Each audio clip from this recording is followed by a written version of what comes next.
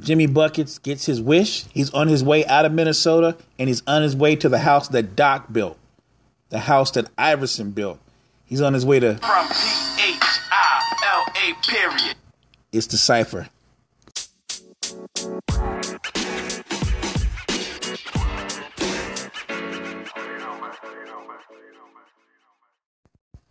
According to reports from Yahoo, Sports Illustrated, and ESPN, Jimmy Buckets is headed to Philly for Dario Saric and Robert Covington in a 2022 second-round pick.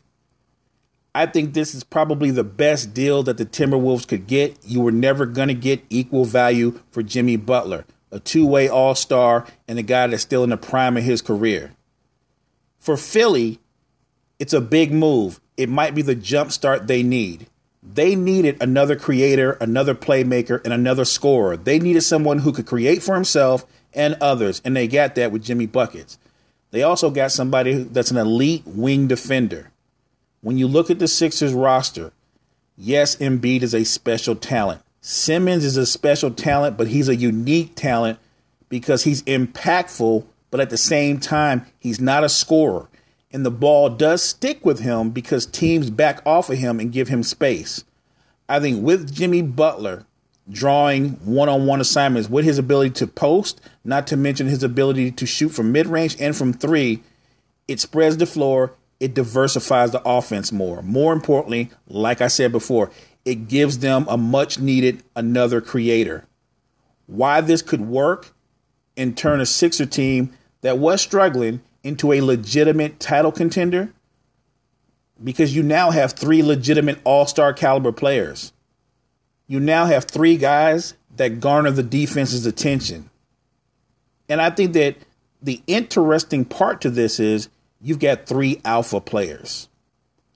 Simmons is an alpha player. No question Jimmy Butler has an alpha personality. And Joel Embiid, he might have a triple alpha personality. So you know they all want the ball. You know they don't fear the big moments. That's the plus side. Why it might not work? Because you have three alpha personalities. Jimmy Butler is leaving a Timberwolves team who had two talented young players, but they were anything but alpha personalities. He was able to mentally beat down Karl Anthony Towns and Andrew Wiggins. That's not going to happen coming to Philly. He established right away in Minnesota that the Timberwolves was his team. That's not going to happen in Philly either. Embiid and Simmons have ginormous egos, and they're both alpha personalities they don't lack for confidence. So it might not, if it's not going to work, if this is a failed experiment, it just might be you've got too many Chiefs and not enough Indians. But when you look at the scope of the Eastern Conference, when you look at what Toronto is doing right now, what the Bucks are doing right now, and how the Celtics seem to be struggling, there is an opening for the Sixers to step into that vacuum and put themselves in a position to where they're back to being a legitimate title contender. This deal kind of came out of nowhere because most people had the front runner for getting Jimmy Butler's talents was Houston.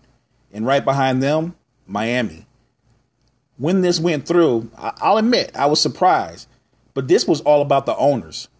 If Philadelphia's Josh Harris and Minnesota's Glenn Taylor don't get together, have private conversations, work out a deal, and then bring in their GMs to kind of like fill in the dotted lines, it never happens. This doesn't get executed, and it did.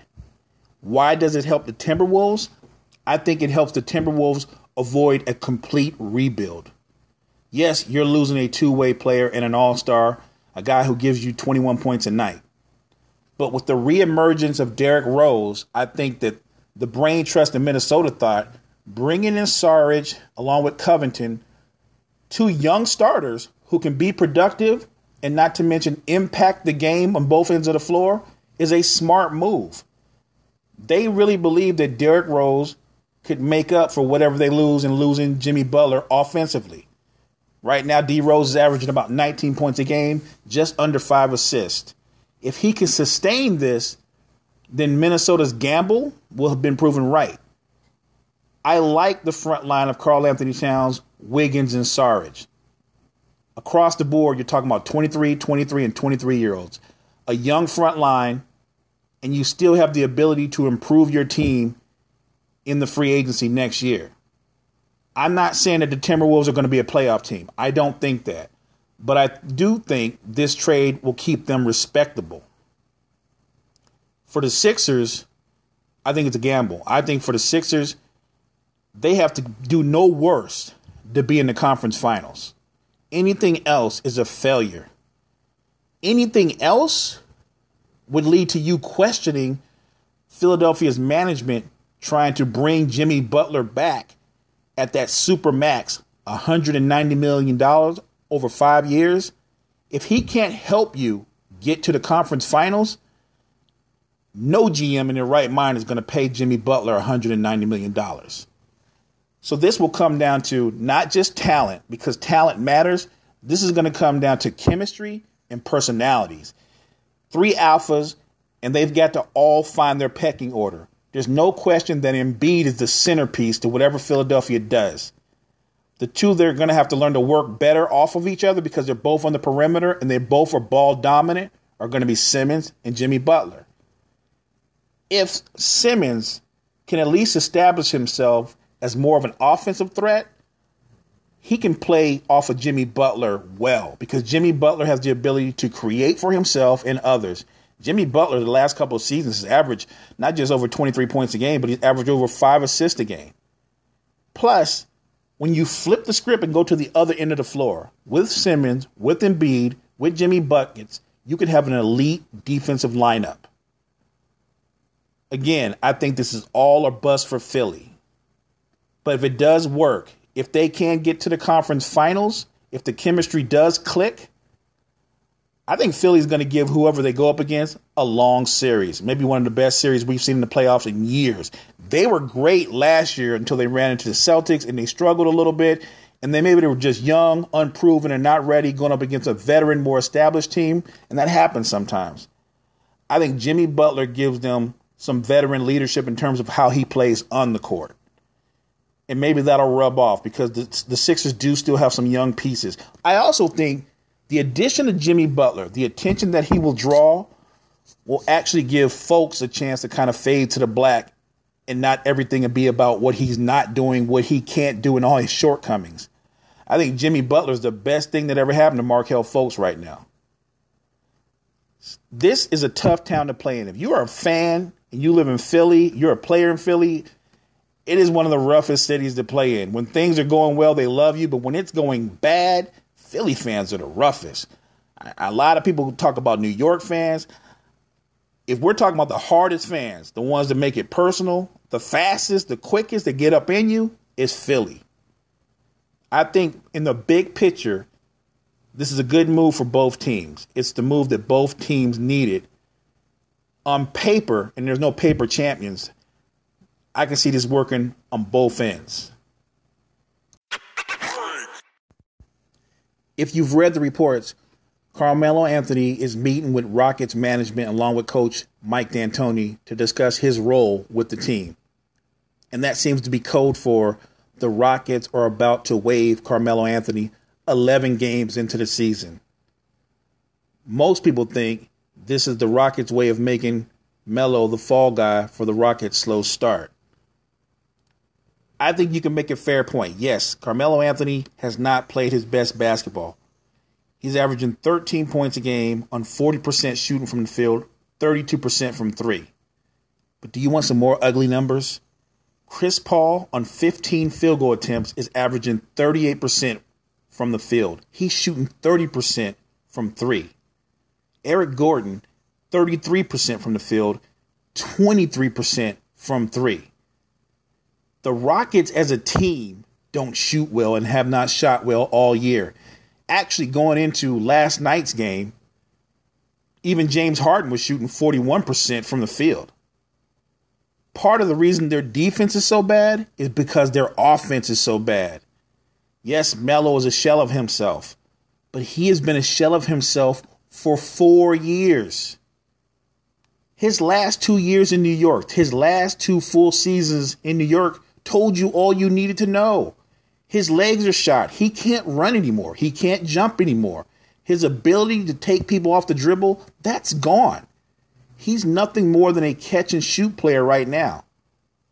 His last 2 seasons in New York, 43% from the field, 22 points a game. He got to the foul line 5 times per game, which is down from his career high where he normally gets to the line around 7 times a game.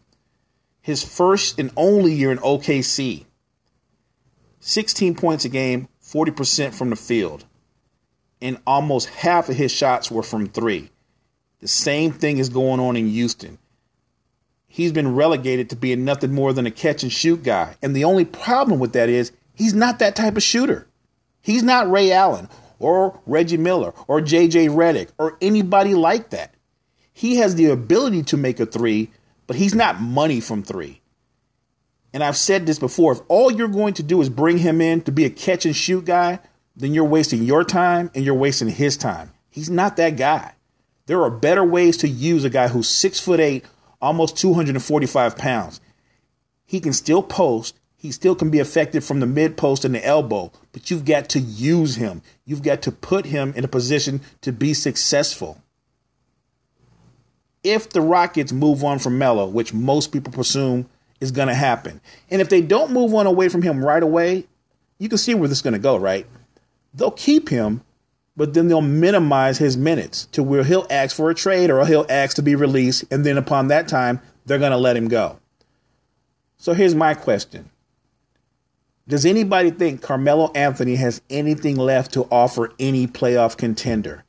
Even if it's in a lesser role, even if he swallows his pride and says, you know what, I can go play for the Warriors. I can play 15 minutes a game. I can get by on 10 shots a game. Do you think Carmelo Anthony has anything left to offer a team? If so, hit me up on Facebook, respond to me on YouTube. My gut feeling is, even though I think he has something left, the way the game is played and the way most of these playoff teams' rosters are built top to bottom, I just don't think a lot of contenders have a need for his services. And I'm not down in Melo. Like I said, if you look at the Rockets' numbers across the board, nobody's played well. He's just low-hanging fruit and the easiest guy to attack. But moving forward, when you look at how this season is shaping out, if and when he is no longer a member of the Rockets, does he have value in the NBA? One more thing on the Butler trade. Yes, it has a great impact on the Eastern Conference, but I also think it has a big impact on the Western Conference. When you look at the way things are set up right now, Golden State is on top of the conference at 11-2, and then the next best team record-wise is Portland at 10-3. And while I admire what Dame and CJ have done, Nurkic is having a career year, I just don't think Portland has enough to sustain what they're currently doing. And more importantly, I don't think they have enough firepower to go on a deep playoff run. So I think they have a good record, but I think it is more smoke and mirrors than reality. But look at the rest of the conference, all bunched up again like last year. Jimmy Butler leaving actually helps the Warriors because there's no threat, even if it was a long shot, of him being traded to the Lakers. Or the talk of the town at one point was him going to the Rockets. That's off the table. Or any other team in the Western Conference. And when you look at the way the league is shaking up right now, what other big move out there could shake up the Western Conference? The only move that could be made that might not shake it up, but make it a little bit more interesting, add a little bit more drama to it.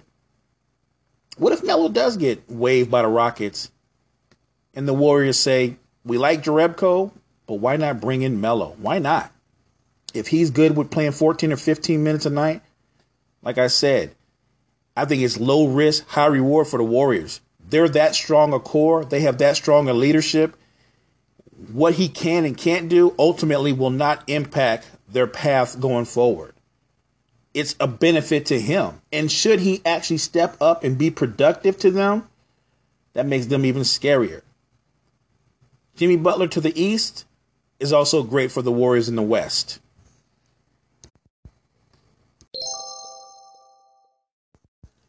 To be clear, I don't know if the Rockets are going to release Melo or not, or if they're going to waive him or not. What I do know is All signs seem to be pointing to them parting ways.